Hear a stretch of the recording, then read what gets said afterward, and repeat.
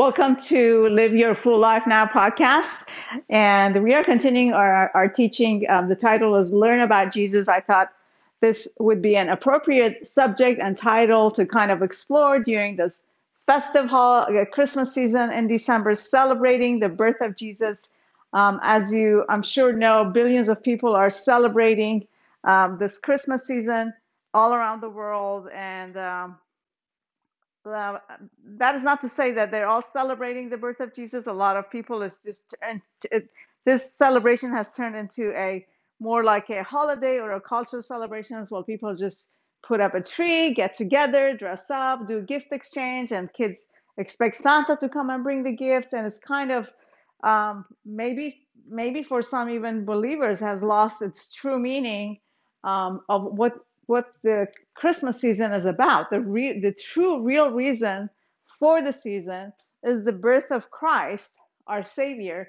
And I just feel like this is our duty and our calling as believers in Christ, as Christians and followers of Christ, to share this wonderful gospel, this wonderful message with people who maybe don't know or don't care to know really the true meaning behind the Christmas season. And I believe if we kind of step out in faith and share this, some people, hopefully a lot of people, will hear something new that they haven't heard before and open their hearts to receive Christ as their Lord and Savior. So, and I think the more information that we have about the subject, the more it helps us to explain it better. So that's why I decided to do this teaching on Learn About Jesus. So this is our second teaching on that subject. So I'm not sure if you know, but there have been a lot of prophecies. They say somewhere between 200 to 300 prophecies in the Old Testament about Jesus, about his coming into the world, everything that happened to him, everything that he did, all the way from birth to the crucifixion. All had been foretold by the prophets in the Old Testament. For example, that he would be born, the Messiah would be born of a virgin. That's in Isaiah 7:14. I'm not going to read all those verses, but I'm just kind of giving you the address for those verses if you want to look it up. The birthplace of Jesus, Bethlehem, in Micah 5:2. That the Messiah will be betrayed by one of his own followers, and that's in Psalm 41:9. That the Messiah will die as a sin offering, and that's in Isaiah 53, verses 5 through 6, also verses 8 and 12. So there's tons of prophecies, and they're anywhere from Genesis to Isaiah to Micah to Psalms, and I'm sure to some other books that talked about, predicted that Jesus is going to come into the world.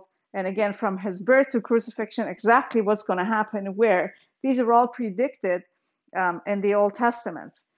Also, what his crucifixion was predicted in Psalm 22:16 through 18. And I think I already went over it, that he would be born of a virgin.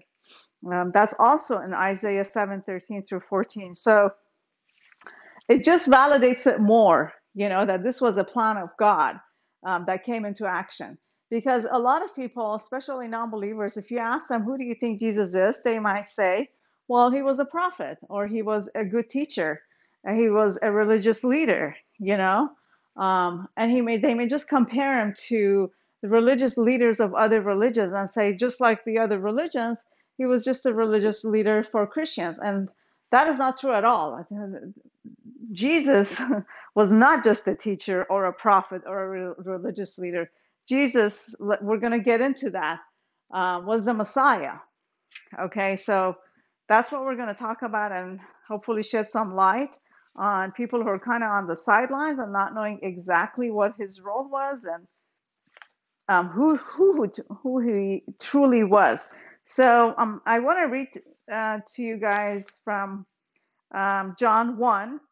So please pay attention, because we're going to go back to these verses and kind of break them down and try to make more sense out of them. So John 1:1 says, in the beginning was the Word, and the Word was with God, and the Word was God. He was with God in the beginning. Through him all things were made. Without him nothing was made that has been made. In him was life, and that life was the light of all mankind. Okay, so if I said that too fast, I'm kind of like sort of going to say it again, more summarized, but emphasize on the word. So it says, in the beginning was the word. So the word is Jesus, right? It says, and the word was with God. So let's say Jesus was with God. And then it says, and the word was God. So it says, and Jesus was God. And he was with God in the beginning. So Jesus was with God in the beginning. And through him, all things were made. So through Jesus, everything was made. Without him, nothing was made that has been made. In him was life, and that life was the light of all mankind. So it's pretty much just saying, in the beginning was Jesus. Jesus was with God, and Jesus was God. So this can be all a little bit of confusing of like, what do you mean? Was God with God? Like, was he God or was he with God? Like what? So we're going to continue the teachings and hopefully it'll become more and more clear. So he was both. So he was with God and he was God and he is God. So let's continue reading. John 1:14, it says, the word became flesh and made his dwelling among us. We have seen his glory, the glory of the one and only Son, who came from the Father, full of grace and truth. So again, it says the word became flesh. Who was the word? Jesus. Jesus is the word, right? It says he became flesh, which means he took a human form and made his dwelling among us. Among who? Among human beings, right? And it says, we have seen his glory, the glory of the one and only Son. So historians will tell you literally Jesus was born and he was a person and he walked the earth. So this is not something, man-made or a fantasy or this is something that history can attest to, that he truly was born and walked the earth and was crucified and captured and all that.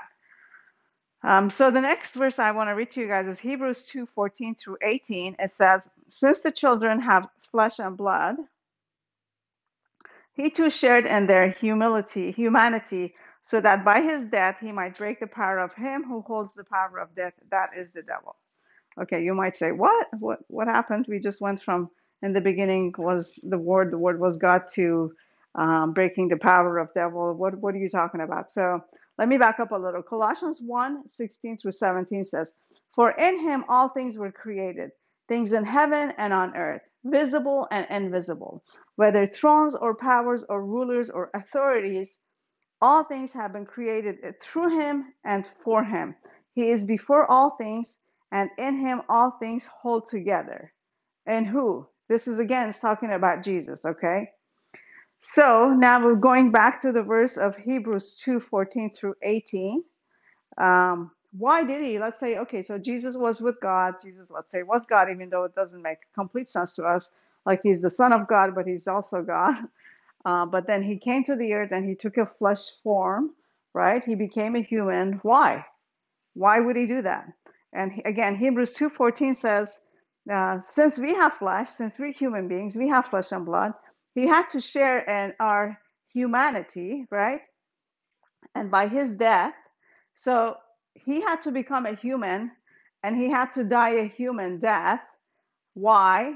Because this is the only way he could break the power of the enemy over us. To break the power of, because it was a human being, Adam, who handed who allowed, by disobeying God, they allowed, they gave Satan control, right? And also they broke that bond that they have with God that separated them, right, from the fellowship that they had with God. And now, and remember, there is a price for sin, right? Humans committed sin, and now there has to be a perfect sacrifice, but that perfect sacrifice has to be in a human form.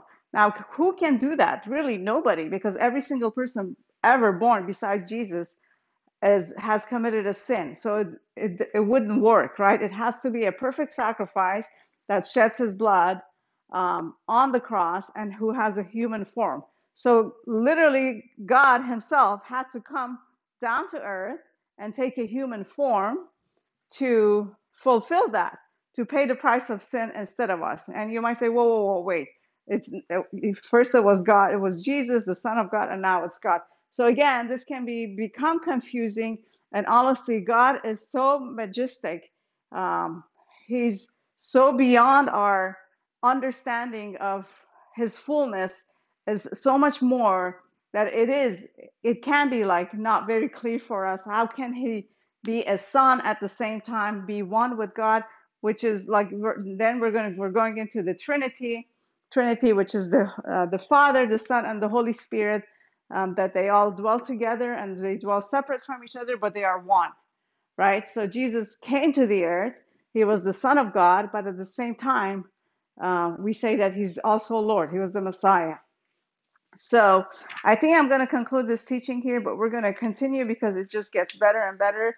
Because I think once people understand that God Himself came down and paid the price of sin, that's how much He loved them. I think their whole understanding of this whole Christmas season and what God's love for just human beings, anybody who's willing to receive this gift, is available for all. The Bible says that God is no respecter of a person.